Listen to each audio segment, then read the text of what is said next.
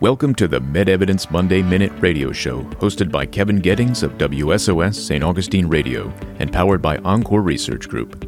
Each Monday morning, Dr. Michael Koren calls in to bring you the latest medical updates with insightful discussions.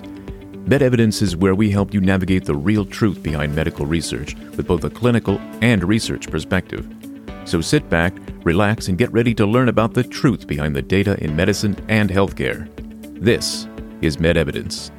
Of course, joining me live on the studio line, Dr. Michael Koren. He normally joins us on Monday, but we asked him if he could join us on Thursday this week, and we'll get to one of the main reasons why, which is a big event taking place tomorrow. But before we get to that, one thing you notice when you watch, football or any sort of regular commercial television, especially local newscasts or, cable news, you see a lot of pharmaceutical ads, and it seems like the pharmaceutical companies, Dr. Koren, are very focused on taking care of our ongoing chronic illnesses, but maybe not so focused on actually curing those illnesses. What do you say?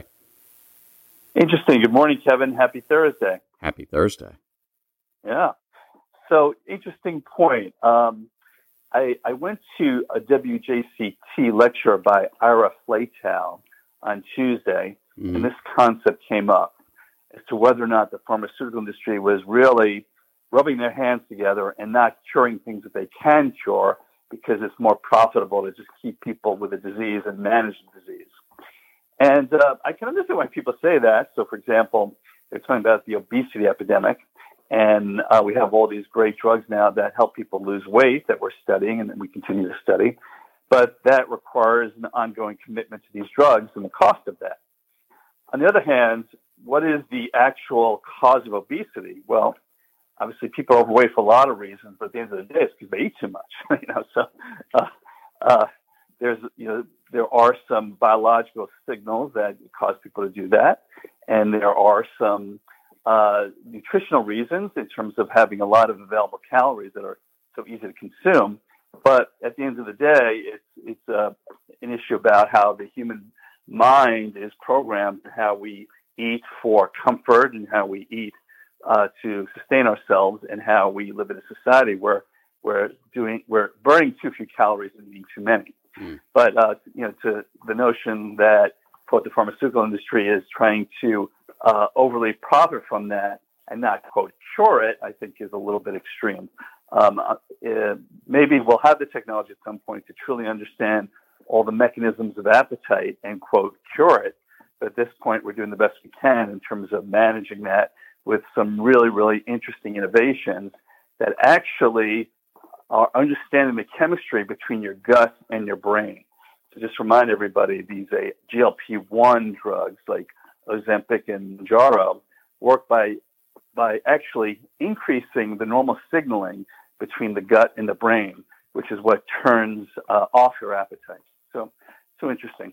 But getting back to the original point about cure versus management, there have been diseases that have been cured. A famous recent example of that is hepatitis C. And Gilead Pharmaceuticals came out with a drug a number of years ago, Sovaldi. You probably remember that. There was some controversy about the cost of it, but the argument was, okay, now we have a drug that can actually cure a problem, cure a chronic problem that costs tremendous morbidity and mortality around the world. And you take this drug for several weeks and you're done. And so, what is the cost of that? What should society be willing to pay for that? And these drugs are now readily on the market that truly cure something. The flip side of that is that there are other diseases that we don't have a drug for, but we've been able to quote cure through public health measures and vaccines. The most prominent example of that is smallpox. Right. We've talked about that before. That smallpox was a scourge of mankind for hundreds and hundreds of years. And now it's been eradicated because of a vaccine strategy. So, in fact, the industry has been able to, quote, cure diseases and, in fact, eradicate them.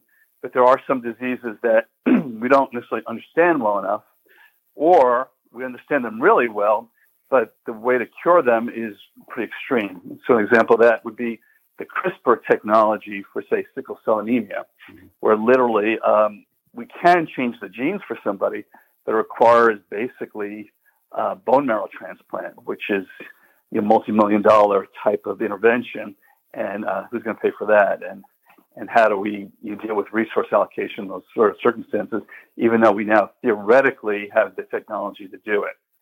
So a lot of really, really interesting questions. Yeah, and indeed, however your views on it, the actual COVID vaccine itself or the shingles vaccine, those are things designed to eliminate disease, right? Yeah, so those are good examples. So the COVID vaccine, it prepares your immune system for exposure to the virus. So it basically takes the approach from a disease standpoint that these viruses are out there, you're going to be exposed to them. So at least when you are exposed to them, your body is ready. Yeah. These very simple RNA viruses like COVID or influenza are constantly changing. So you can't really cure them because it's going to be a different virus each year, but you can certainly prepare the immune system for that type of interaction with the virus. Mm. So again, depending on the exact nature of the problem, there's going to be a different medical solution. Hey, if you're just tuning in, that's the voice of Dr. Michael Koren. Of course, he's with Encore Docs, and they are recruiting for leading edge, medical advances right here in St. Johns County and St. Augustine. They have offices really close to UF Flagler Hospital. And indeed, some of the things we're just talking about, you are recruiting for, average citizens to participate in, correct? Yeah. So, and by the way, it's not always drugs. Some of the technologies that we're working on are information technology products. So one that I'm actually really, really excited about is it's an application on your phone that helps people with congestive heart failure. So we know congestive heart failure is, again, one of those diseases that you can't really cure because we typically don't diagnose it until people already have some very severe damage to their heart, scarring or enlargement or other problems with the muscle function of the heart that leads to shortness of breath and often hospitalizations and death if you don't actually treat it effectively. So it's a very severe problem. But the good news is that we have a lot of drugs that make a huge difference. And if you get an early warning on what's happening with this problem, you can intervene quickly and simply. So the work that we're doing now involves an app, basically talking to your phone, and the phone then uses artificial intelligence to determine whether or not your speech patterns are changing or your breathing patterns are changing. And that will give you an alert and give your doctor an alert that maybe the congestive heart failure is becoming worse, and it can be intervened on in the very early stages with a simple intervention like a diuretic.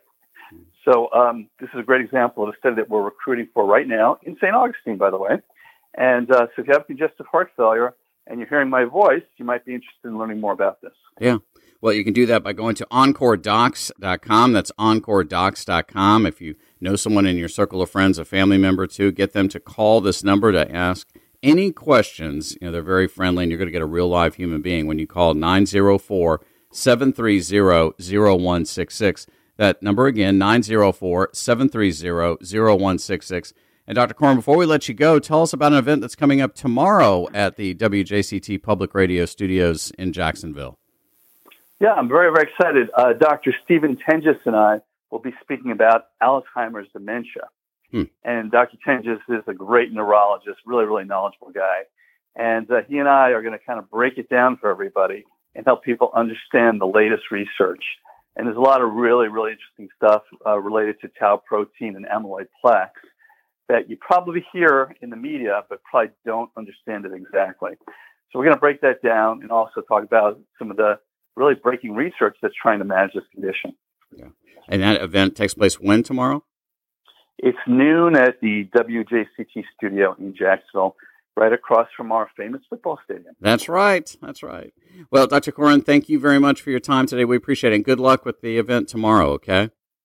Much appreciated, Kevin. Have a great rest of the week. Thanks for joining the MedEvidence Podcast. To learn more, head over to medevidence.com or subscribe to our podcast on your favorite podcast platform.